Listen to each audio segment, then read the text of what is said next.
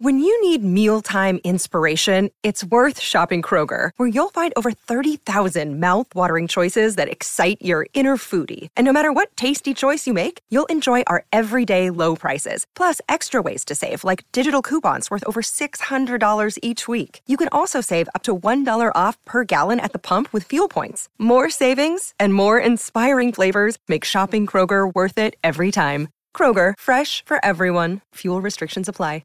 Besides the screen you spent most of your time staring at this week, chances are you were also captivated by a big screen video installation. From billboards to scoreboards, we inform and entertain audiences with our big screen solutions. Visit bigscreenvideo.com.au to see how BSV can bring your space to life. And a curse lifted. Melbourne are premiers in 2021. AFL Nation. These last 5 rounds have a set of 12 matches that will serve as the swing games in how things shape out. And the first of those comes on Friday night in round 19. Richmond have fumbled their opportunity to climb higher and are in the battle to hold on to 8th. While Fremantle's form on the road hasn't been the problem, it's been dropping games at home, but they're 4th, and there's an eagerness to protect that and have a double chance come their return to the finals. It is high stakes. The ramifications for leaving the 4 points on the table tonight may very well haunt these teams through the remaining weeks of the season. Richmond and Fremantle at Marvel on AFL Nation. Our Coates Hire commentary team tonight. Gerard Whateley with you. Anthony Hudson is with me. Hello, Hutto. Hello, Gerard. Good evening, everyone. On a beautiful Friday night in Melbourne. Not that we can really experience it here with the roof closed. I'm not sure of the temperatures. Well, it almost has been a taste of what we think September is. 2 glorious days, probably under false pretenses to a degree, if that's what we're going to expect. I'm sure it's going to go by next week, be back to raining and cold again in Melbourne. But you can't help thinking of what is to come this year. But with these two sides, and part of the discussion around what's going to happen with them next year, and I know I get too critical of the media broadly when we start talking about trades before this season and this premiership's even won. But you are drawn ahead with both these sides. But really looking forward to seeing Fremantle in the flesh. I've seen them a lot and called them a lot off TV, but to see them in the flesh, to see where they are at, as much as Richmond's mindset and whether they believe they can be contenders, not just for the 8, but for something better, given all that's gone on with them. So good of the Tigers to make it across town to Marvel Stadium. We'll see how many turn up tonight. In place, Nathan Jones returns to his regular seat on Friday night footy. Nice to see you, Nathan. Yeah, it's nice to be back. It's a Sunday session last week. Wasn't the greatest game as well.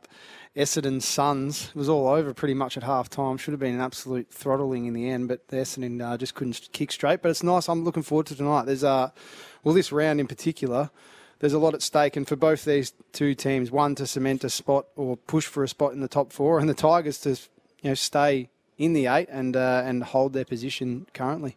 We've done old bull. Tonight we're young bull, because in Jared Healy's chair is Kane Corns. Hello, Kane. Very generous of you to call me a young bull, Jared. Hello, Hutto. Hello, Jonesy. Yeah, I can't wait for tonight. I think there's a bit of aggro this week out of Richmond, which is when I think they're at their best. 2 games that they have lost that they should have won. Damien Hardwick's whinging, which he has done a lot, which I kind of like. So we'll wait and see with that. Richmond were challenged last week by Sydney with their ball movement again. So what did Richmond learn and how to challenge one of the better sides this year? Certainly defensively they were found out. So I think the ramifications and the fallout from the loser tonight, which is often where I go to, where I probably shouldn't. I probably should go to the winner, but that's the natural way that my lens from the media cycle goes anyway, Hutto, as you're laughing, will be significant. Like, Richmond lose, they clearly lose touch with top 4 and therefore premiership, and Richmond lose, they probably miss the 8 and the era is over, really. So that's how significant tonight is, and I can't wait to see how ferocious both teams are. Yeah, they could still do it. With their draw, they could still make it Richmond, but if they're fair income, they win tonight, don't they, here at home? Yeah, so I think... Or at least show that they're close to that. It depends what you think of them. So there's this idea of what Richmond is, and that's in the expected score ladder where they're sitting. Well, we saw it against Geelong, top, who is now the measuring stick, whether they should or they shouldn't be. It just lost to North, Hutto. That's right. This is where we get sucked North. in with Richmond. Yeah. It's not the same, Richmond. And I I'm with you. Like, if I would tip Richmond. So, but it's not as obvious as it was a couple of years ago. There's the other factor of their record here, which is poor. They don't like coming here. We know that. And Fremantle will challenge them, certainly defensively. So, I don't think it's the Richmond of yesteryear. And there's obviously no Dusty and no Lynch. What'd you make of that? So there was a very short statement Yeah. on their website or their own channel, just that he'll be sidelined for the medium term. Maybe, who knows, with what we've seen at the end of the year, perhaps his last game for the Tigers as well. But they've had a lot of challenges with their soft tissue stuff. Yeah, that wouldn't have provided any comfort to anyone. So I'm a bit. There's this idea of what Richmond could be measured against the reality, and I think the Martin part has been that. Yeah, it has. I imagine if he comes back and an elimination final with Dusty there, I think that gets. Well, that's obviously unlikely from here. Yeah, but I would agree with you. Except the first half against West Coast was only a couple of weeks ago, and he was. Not his very best. He was sharp that day. He was sharp. His ball use, it did give them a different dimension. And they have been without Lynch. But I think, Dimmer's line about Richmond killing Richmond is one of the great lines of the year. But we do have to remember, to your point, that it is a different team because their bottom end is different to what it was in the past. And their top end's not what it once was. No. Like, Cochin's not the same player. Jack's done a fine job this year, but he's not the same player. Edwards is certainly not the same player, and Lynch and Martin aren't there. So it's sort of Baker, Short, I'm Rioli. of a different view, though. Like, you look at some of the stuff here, they're ranked second scores, they're ranked second centre bounce scores, they're ranked number one forward half intercept possession. Like, there's still a lot to like about their game. It still stacks up relative to being strong contest team, strong turnover team. So I don't know. I'm on the other side of the fence, I think. Which is why tonight's so good, because Richmond don't play here well, and Fremantle do.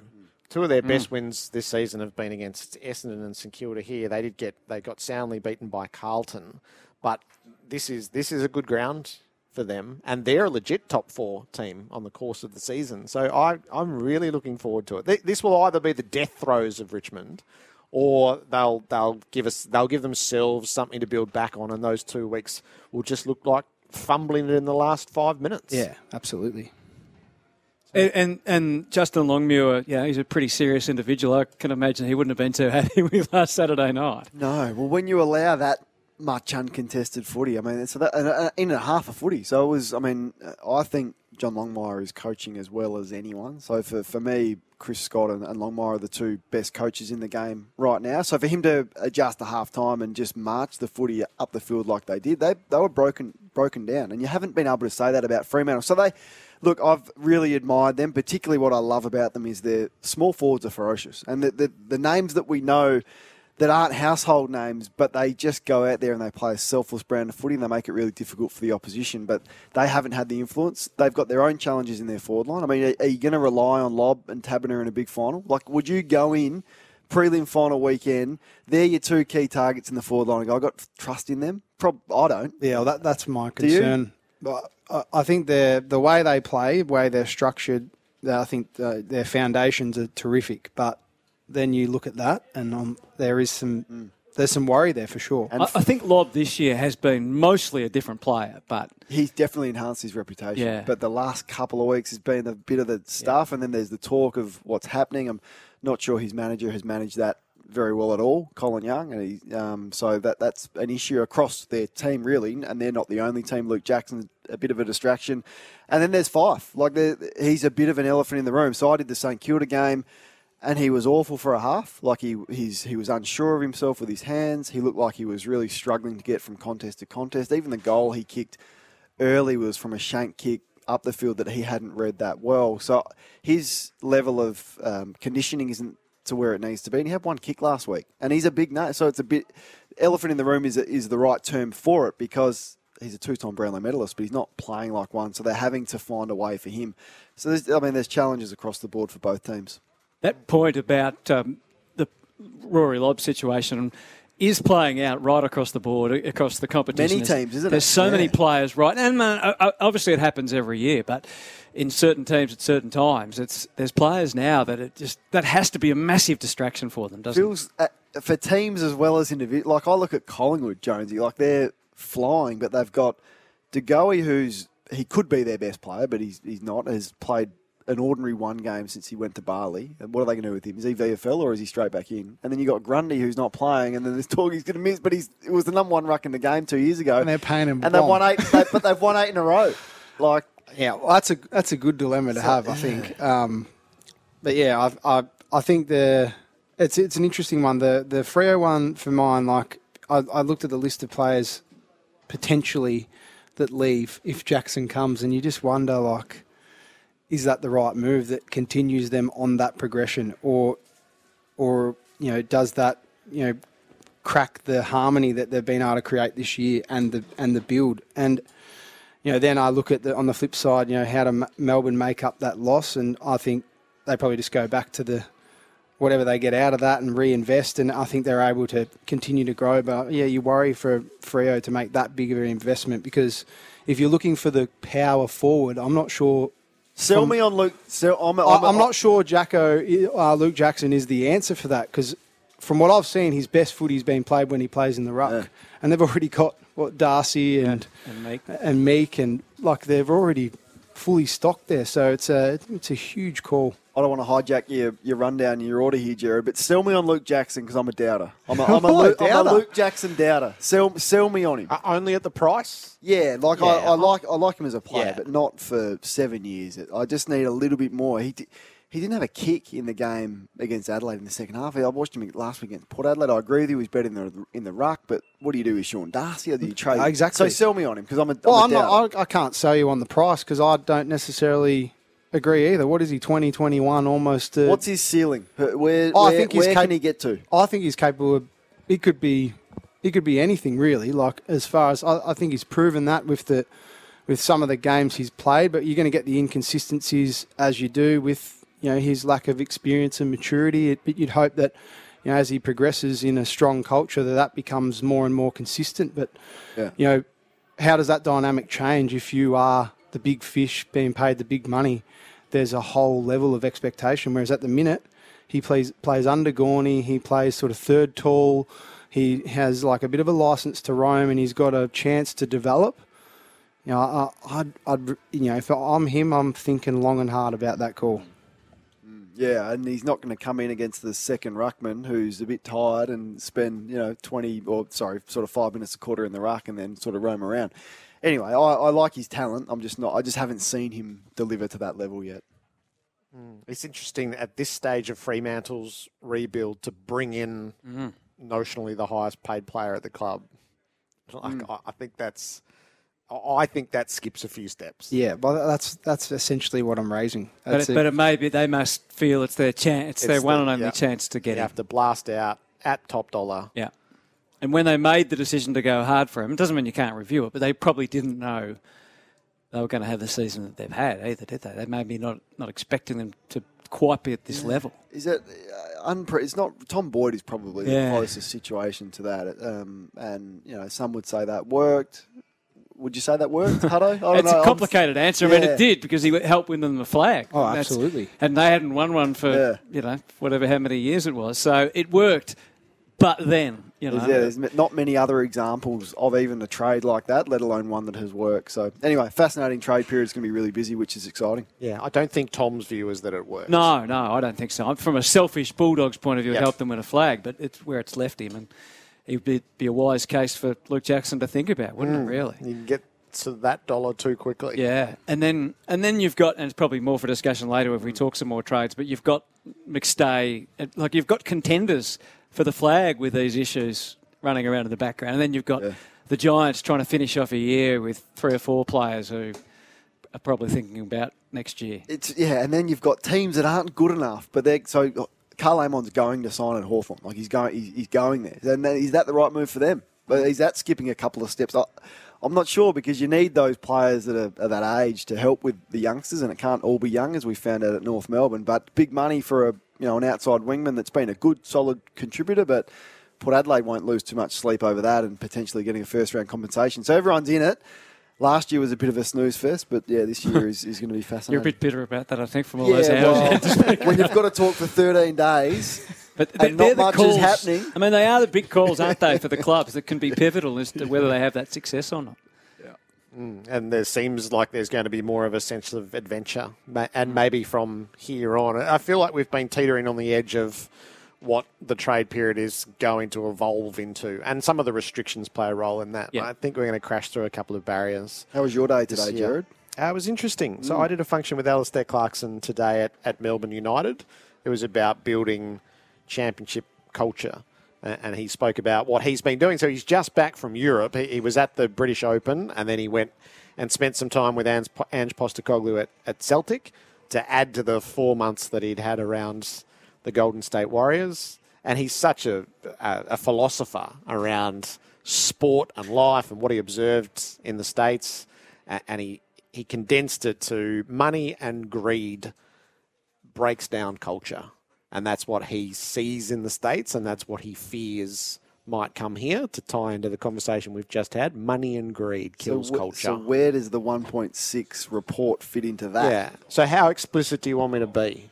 Or how explicit can you be? Quote, bullshit, unquote. That'll do. So that's Alistair Clarkson's reaction to what's in the public domain about $1.6 million to join North Melbourne. He's had an embryonic discussion with the Giants. He hasn't had any contact from North Melbourne. I think it's fair to interpret that he resents the assumptions that have been made around him. And he was really clear that it's not he's not picking the club. It can't work like that. He will challenge the club to pick him if they get to that stage. But he believes, and he had said it previously, in alignment. And he specifically mentioned the president and the chief executive, and the club has to believe in him and he has to believe in the club. It's just not as simple as a check and a phone call and in you go.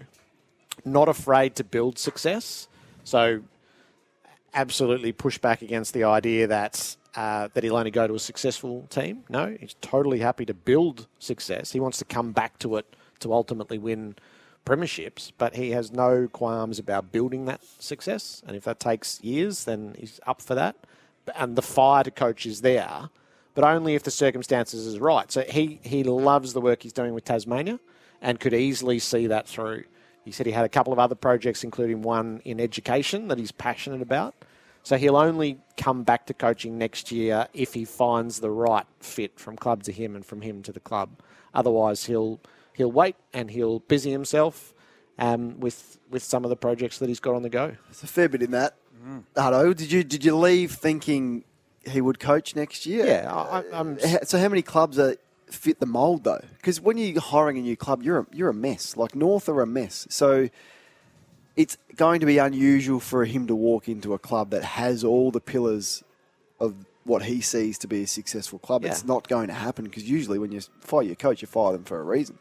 So does he want those to come with him? Does he want to handpick a CEO? And do you know what I'm saying? Yeah, I know what you're saying. No, that didn't fit in with... I didn't think that fitted in with his philosophy of building a championship culture.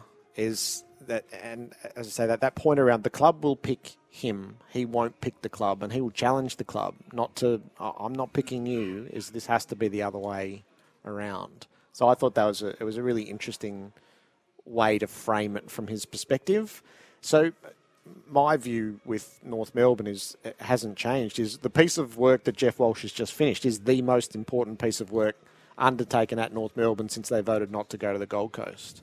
Now, you had the president in the studio this morning. We aren't any the wiser other than it's there, and it's what happens next that will shape that football. I was uninspired by...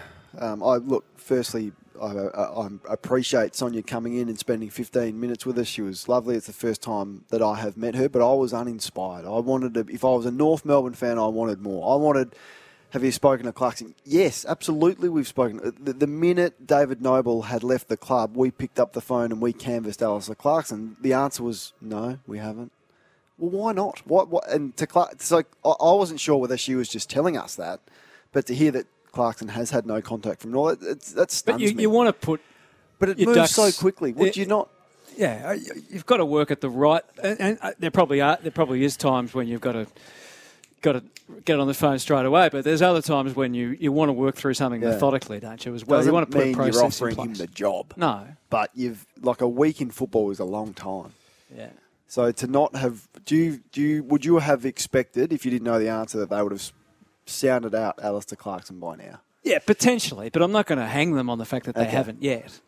They might do it on Monday, or they might have a timeline that's quite reasonable. Would you have expected the president to have read the report, which he has, by now?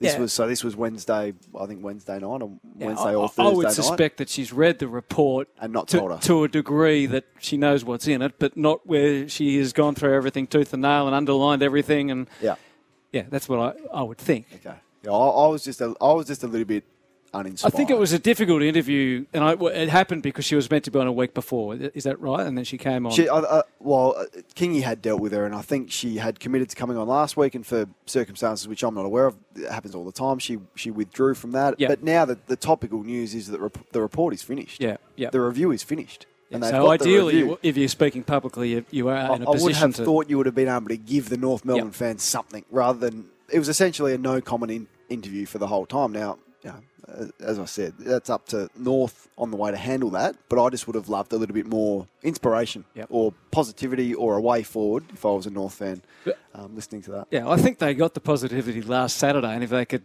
It's really... The whole question which you talked about is their list...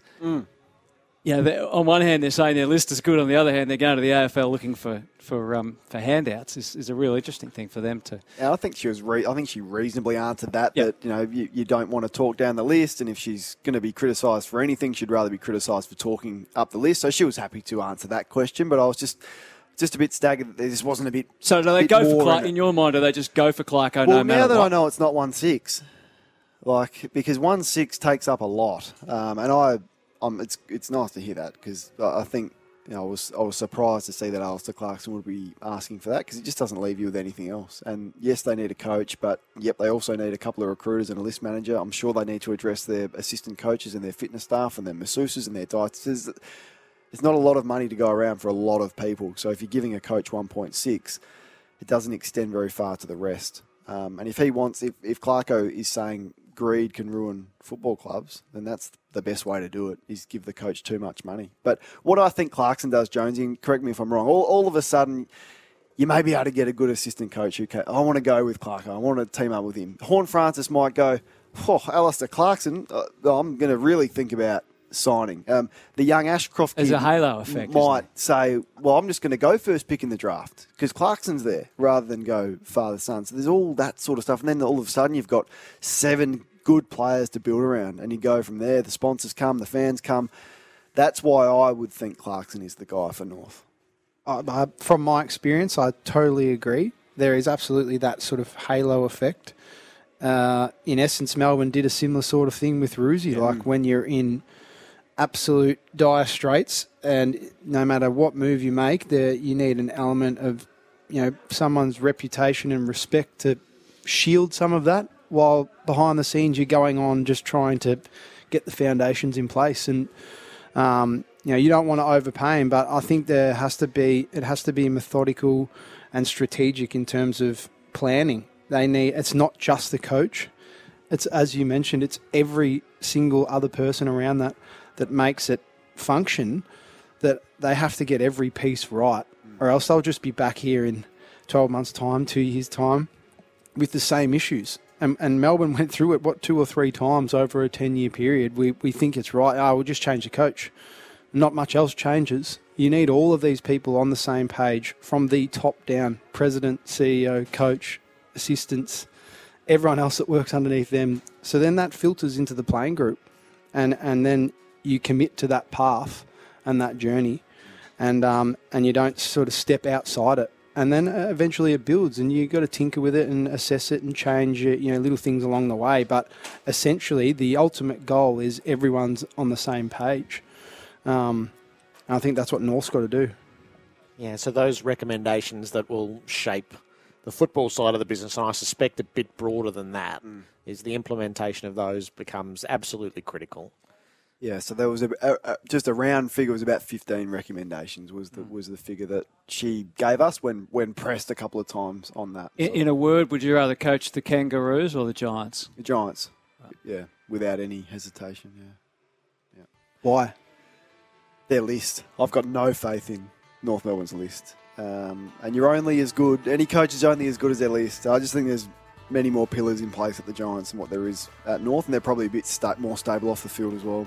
Kane Cornes alongside Nathan Jones this evening. We're going to head inside both camps, Fremantle and Richmond. Bob Murphy's going to join us next. We're letting him back on, are we? Yes, and Adam Kingsley, who's one of the highly rated assistant coaches around the competition and is bound to be involved in a process or two as jobs become available. So both will join us, Richmond and Fremantle, tonight. We've been told that Ben Brown is out of the Demons team tomorrow night with knee soreness, and Sam Wiedemann has come in to take his place. Our AFL Nation pre-game show for Beaumont Tiles, $25,000 advertising giveaway. iCanWin.com.au.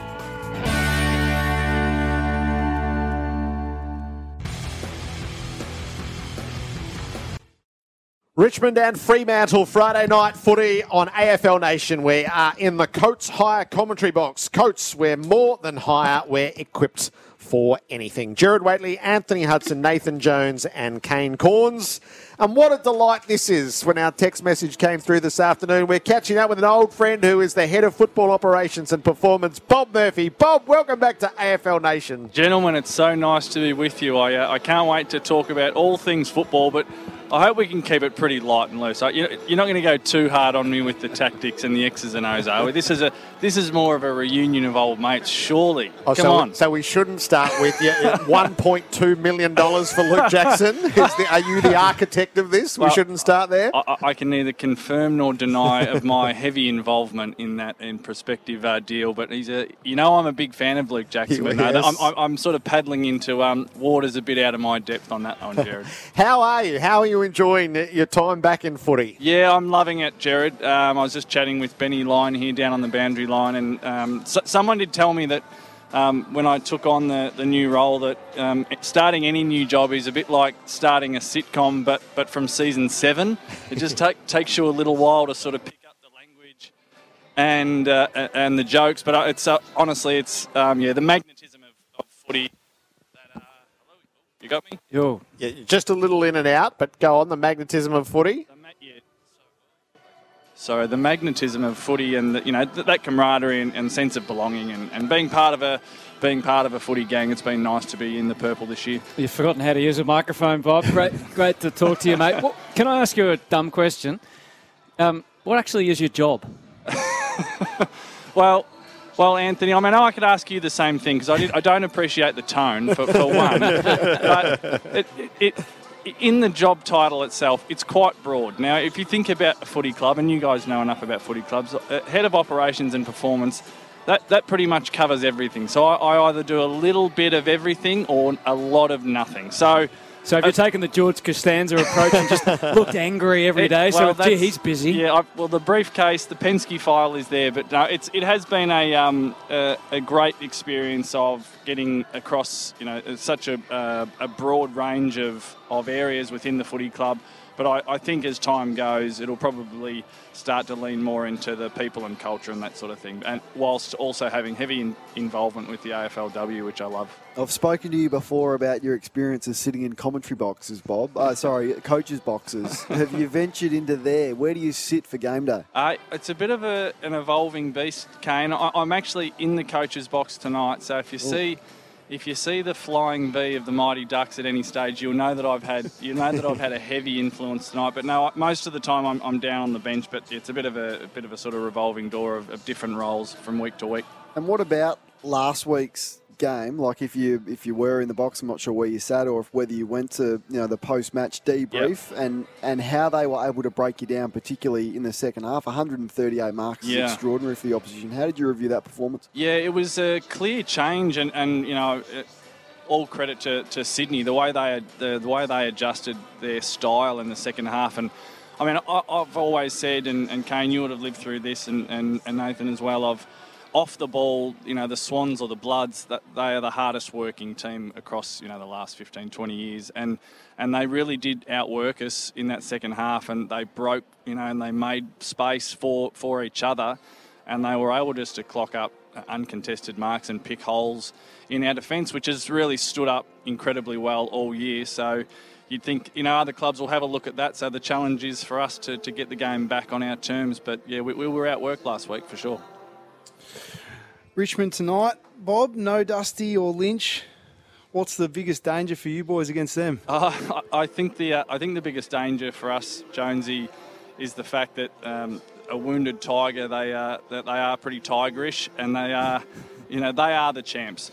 Melbourne are the reigning premiers, but I think for this era the Tigers have been the champs.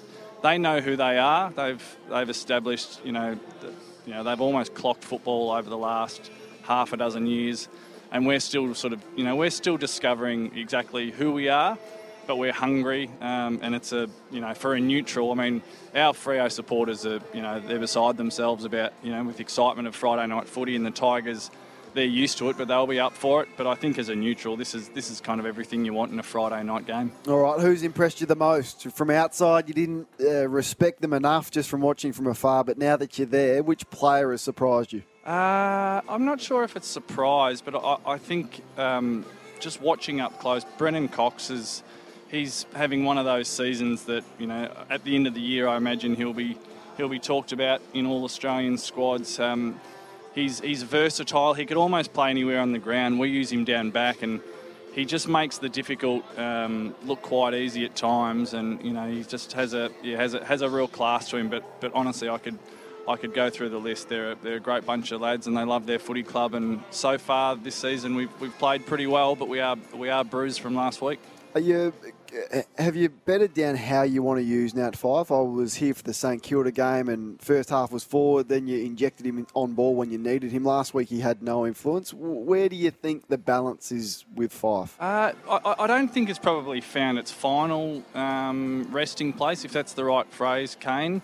So he's been forward and he mixes it up in the stoppages. He's such a beast, in the middle of the ground and around the chaos.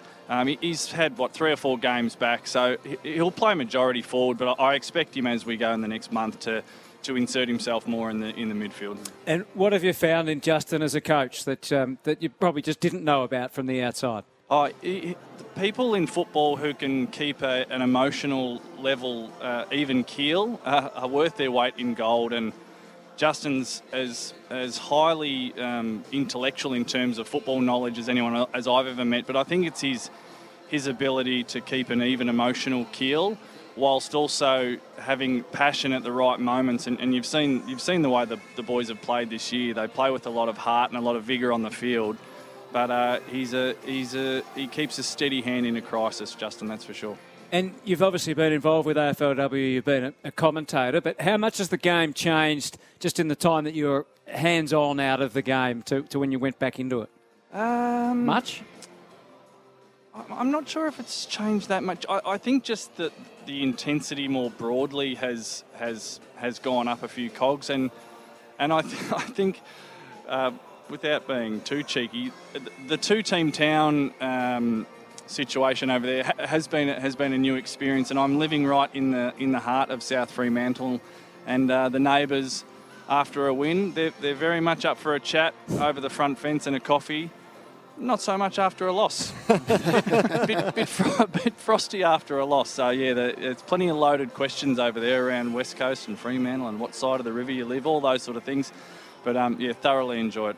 So what's the spiritual, what's the characteristic of Fremantle as you've come to learn it across the 9 months or so? I think I'm still learning it, Jared, and will take a long time to learn it. But I thought you might ask a question like this. I did put a bit of thought into it.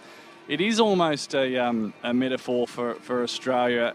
It's kind of Australia's team. In one sense, Fremantle's very new. In the AFL since 1994 and 95, but in another sense, it's a club with a deep and rich history that goes a long way back, and it's a history that I didn't fully appreciate until I got over there. With East and South Fremantle, and really probably the thing that stands out most for me is its connection to its geography. It's the Dockers and the purple in the streets of Fremantle, which I now live. It's palpable. The passion is is very localised, and that's something really quite endearing. I love the dialect. So it's East and South Fremantle, but it's Fremantle. So that's how I've always understood it. And as far as I can tell, you've just articulated it. Well, Jared, I'm having enough trouble as it is over there. When I found out that they call a gum nut a honky nut, I knew I was in trouble. So there's language is something that I'm sort of bumbling my way through as I go east to west most weeks. Terrific. Bob, great to have a chat. Good luck with your endeavours and good luck with Freo from here. Thanks, boys. Great to chat. Bob Murphy, who is the head of football operations and performance with Friday night footy on AFL Nation. It's Richmond and Fremantle, a handful of players from either team warming up at the moment on Marvel Stadium. We're an hour out from the opening siren.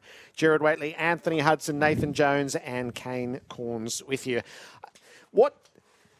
I have an ounce of trepidation around the way the weekend is going to unfold, around the high tackle clampdown. There won't be any. And how it's going to present itself. So as one of the forerunners, Kane, this is at least the third rule you've had adjusted during the season, and I see you were starting to broaden your shoulders and go a little bit further. Was there a petition for this one or not, Jared? I was just checking. What do you hope the weekend looks like?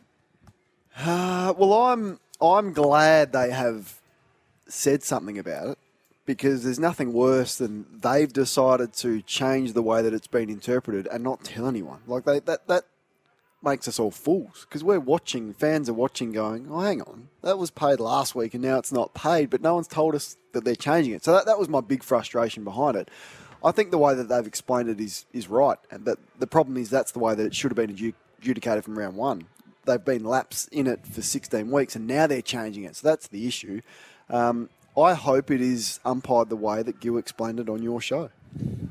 If you are the one that causes a tackle to go high, it will be play on. I'd like them to go further. I'd like to take that as your prior opportunity and it be holding the ball. Now, that won't happen. It should.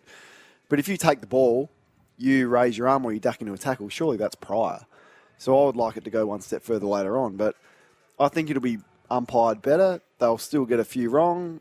Your explanation about the Cozzy Pickett one is spot on, because that did look violent when you're watching him fast play, but then you look at it again and no, he definitely lifted his arm before the contact was even made. So I just hope there's a bit more let it go.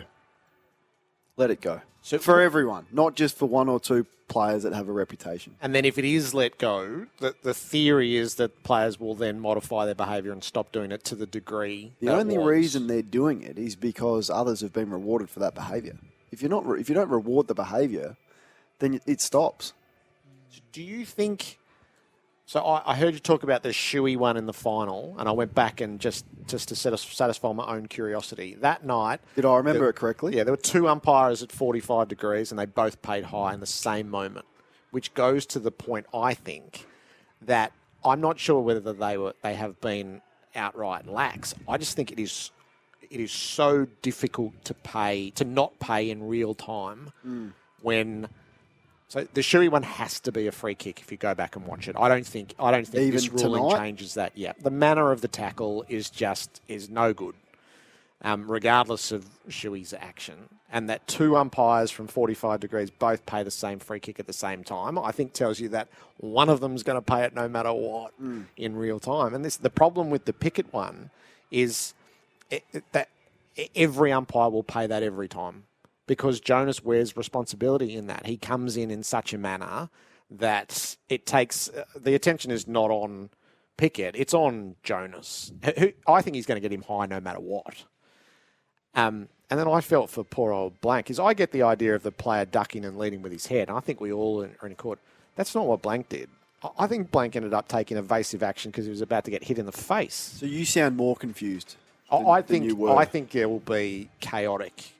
Dude. I think what we will see is a spate of players get hit high and umpires will second-guess themselves and not pay it. Yeah, I don't think we will. I think it'll be okay. Because I think it has been something specifically done by certain players. It has. Yeah. I mean, we were starting to see... Scott Pendlebury did it a couple of times. We were starting to see it spread, just very slowly. But it's easy to identify who the players who have been doing it, not all identical. I mean, it goes back to Joel, different again, Joel Selwood and then Luke Shuey, Paul Puopolo. Yeah. You can go through.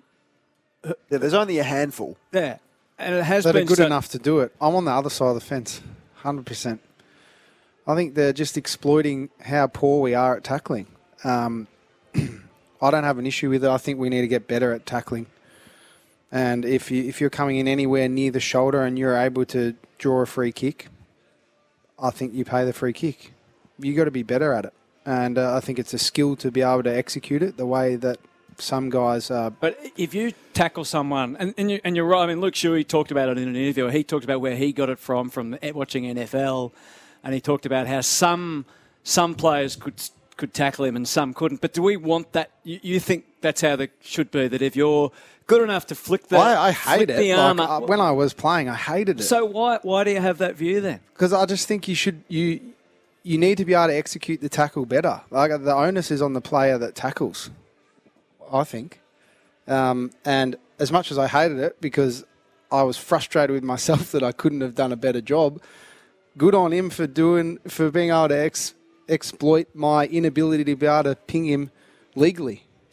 I think it's... So why didn't more players do it then? Well, because it's a skill. You need to practice it and be good at it. So why didn't everyone practice it? Well, why didn't you start doing it? I did try and do it a few times. Some I got paid, others I didn't. Yeah, that's just where I sit on it. I think the Ginnivan ones are so, because a lot of them result in goals. Yeah, no doubt. That's why it's so emotive. That's why. So, Jared, you asked why it's so emotive, Yeah, but that's why. But it's 4 instances across the weekend. But it's... I reckon if Jared Healy was here, he would say there are 120 pushes in the backs, but there's 4 of those. Goals are so hard. And we've jumped at a on the rule 4 change. of That's these. exactly like... But I couldn't... So, were you aggrieved that they were being paid or that they weren't being paid? No, because it felt to me that you were aggrieved about both. So I'm okay if that's the way that it's going to be umpired the whole time. So if you've decided that, okay, if you duck's the wrong word. If you lift an arm or shrug and that's a free kick, that's fine. As long as you pay them the right way all the time. I was aggrieved because everyone else was getting them, and all of a sudden in the space of 1 week, one guy wasn't getting it because he's been in the news. And he said, oh, I do this, and I've admitted to it, and honesty or whatever, or naivety on his part. And then in the space of 1 week, when we've paid them for 16, they're not paying them. So I'm actually okay. I just wanted consistency with it. Now, and I'm also okay with them saying, no, hang on, we don't like the look of this, so we're going to tighten it. I would have thought that was a discussion for the end of the year, not now, not after 17 weeks when you've played a large chunk of footy and then you're that's changing definitely it. a worry. I mean, your point is, it is they might It's not... 5 weeks to go in the tightest season we've seen in ages, and you say it results in goals. It does. Yeah. Well, look at goals Collingwood's, will decide games. Look at Collingwood's results and how many close games they've won. Yep. And how many of them did Ginnivan kick a goal from that free kick? And now we're changing it. Now we're changing it this year. So, yeah, sorry if I didn't explain it well enough, Jared, but my frustration is the fact that we change rules and interpretations so often. It's because we don't think about what we're doing at the start of the year. It's like the 50-metre, 10-metre protected zone. We don't think about it. We don't think how hard it is for the umpires to think, is a player 9.5 metres in the zone, or is he trying to get out and you know, or did he shrug? Did he lift an arm? It's just impossible for umpires. So I get your point with that. I don't envy the umpires this weekend, especially when 2 of them are looking at it. And if you're on a slightly different angle and one umpire sees the Jonas swinging arm high every day of the week and the other sees the lifting of the arm, I think some of those are unsolvable. And I was really surprised to see the 3 clips that were chosen. Yeah, I agree with that. Because I think 2 of them are wrong. Yeah. Straight up, there's one that's textbook, that's Ginnivan. Maybe we should have just gone with 6 of those because they're there. Ginnivan got, I don't know, you did the Adelaide game. He did one he got hit, just a genuine high tackle on the wing, just in front of us later on in the game. And it was just a hand across his shoulder and he didn't get a free kick. He didn't duck into that. So that was my frustration as well. Legitimate free kicks aren't being paid because of his reputation. Our Coates Hire commentary team tonight. We're in the box. Coates, we're more than hire. We're equipped for anything. Our pre-game show is for Beaumont Tiles. Support small to medium builders. And Adam Kingsley is going to join us here from the Tigers setup. A senior coach, assistant coach. Yes, we're ready. Adam, welcome to AFL Nation. Thanks, guys. Have you done some work on close finishes at training this week? Yeah, we have, to be fair. We haven't been great at them the last couple of weeks, so we've put a little bit of work into it in both weeks, to be fair. Didn't quite come off as we hoped last week, but I guess the positive thing we look at, we're in every game we play, throughout the course of the year, and although the results of the last two games haven't gone our way, we're giving ourselves chances, and that's what we need to keep doing. Those finishes are a frenzy, and so you try to get a level of control where maybe control can never be had. But what was it like in the coach's box watching that unfold, knowing probably how over a few years you've been so good in those scenarios? Yeah, well, I think it's clearly stressful for everyone. We're no different. We don't have that control, as you mentioned. You're kind of relying on the players to execute their roles and make great decisions in those moments, and sometimes it works, sometimes it doesn't, and I think the stats will probably suggest you run roughly 50-50 on those games across years, and at the moment we're a bit below that, so we're hoping for our luck to change a little bit. Adam, do you hold any fear of playing at Marvel? Lost the last 4 here, and what are you got to do to beat Freo tonight? Yeah, well, it's a different ground to the MCG, clearly, all enclosed, bright lights. I'm not sure if we hold any fear. We just haven't played particularly well here the last few times. Fremantle, they're obviously going really well. They're a really strong defensive team. They like to control the ball when they have it and march the ball down, and really strong forward line in terms of deep entries and crumbing. So we're going to have our hands full in that department, but we just obviously play that front half game that we try and do each and every week. If we can get our entries ourselves, which we've been quite good at, hopefully be a little bit more accurate this week. Hopefully we can put ourselves in the game, and then you never know how it's going to go towards the end. Richmond killing Richmond, Kingers. Just explain it to us a little bit. What does it mean? Break it down. Oh, look, it's quite simply, it's us making some really poor errors that aren't pressured, if that makes sense. So whether they're structural errors or whether they're skill errors, essentially it's us beating ourselves, if you want to call it that, and that's sort of how we classify it. I mean, there's certainly plenty of times where the opposition beat Richmond. Don't get that wrong, but we felt like last week we had enough entries to win. We had enough scoring shots. We just didn't execute well enough, and and the result went North Melbourne's way. What do you tell Shea Bolton before a game? I'm fascinated by the way he plays. It's kind of unique. Centre bounce, forward, get a matchup that he likes, but does his damage front of centre. Is there a message, or is he more of an instinct player who sort of runs his own show out there? Oh, look, he's very much an instinct player, but plays within the boundaries of what we ask him to do. So he's clearly, his damage is front half. He's one of the most exciting players in the game, particularly inside forward 50. So that's where we ask him to play predominantly. But, centre bounce, low number clearance, his explosive pace and ability to get the ball, is obviously really damaging in that phase as well. So we try and mix it up, a lot like we've done with Dustin over the years. We feel like he's probably the heir apparent, if you want to call him that. And, it's been working really well for us. He's done that role for the last couple of years now.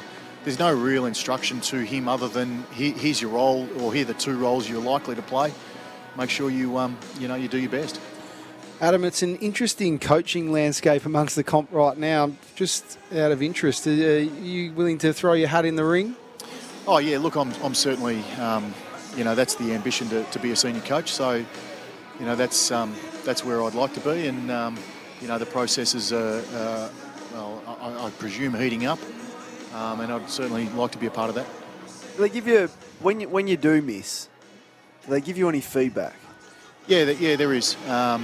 Typically, obviously the last couple that I've been up, I've missed out on, and some feedback on those, which is always quite valuable. And, I've used the last 12 months to get to work and try and improve. Can you share any of what the feedback you received was? I'd rather keep that to myself, thank you. That's okay.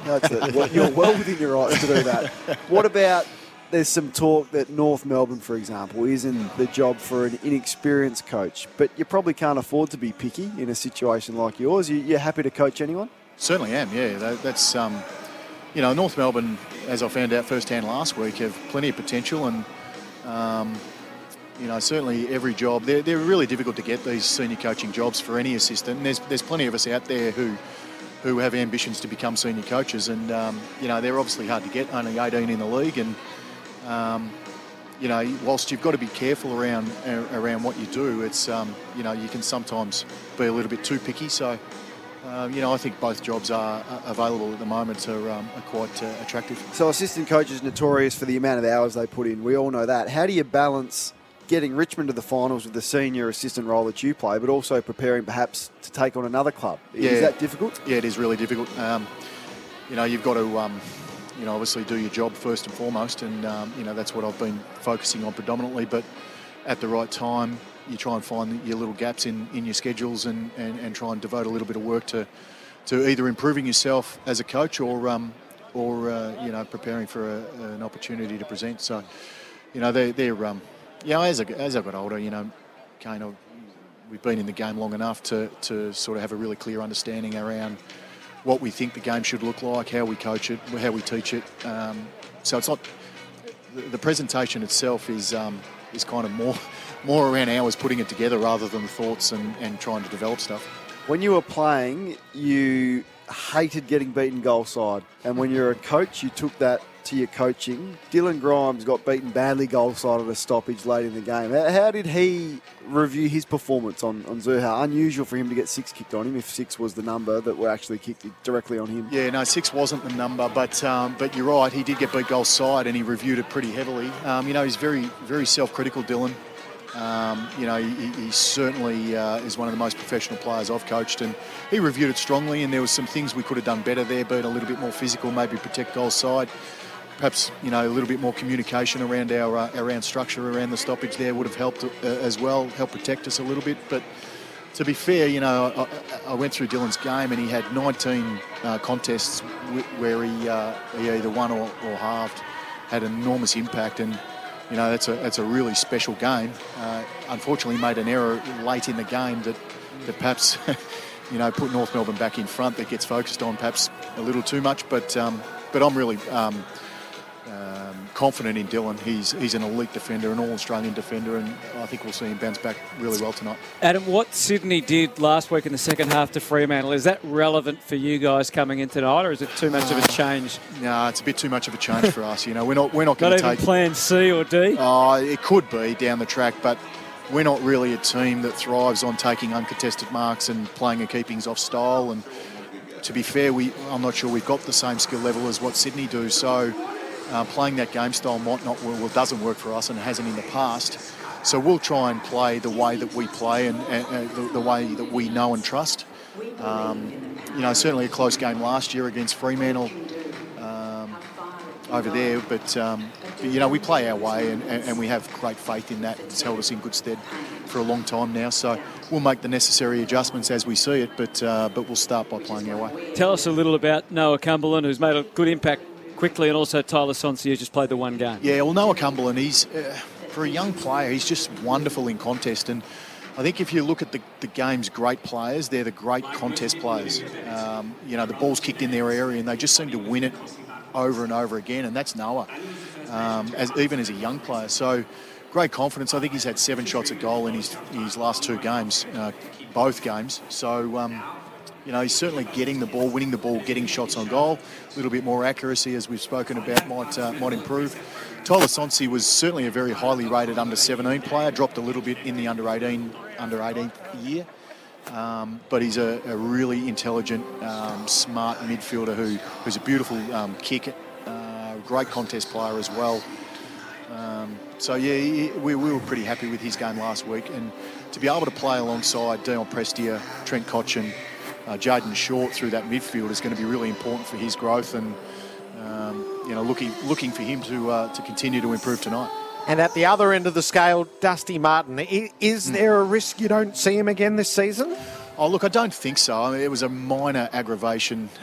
When was it? Monday, I think, or thereabouts. So I think it's probably a couple of weeks, but it's really hard to tell. It just depends how he responds over the next week or so.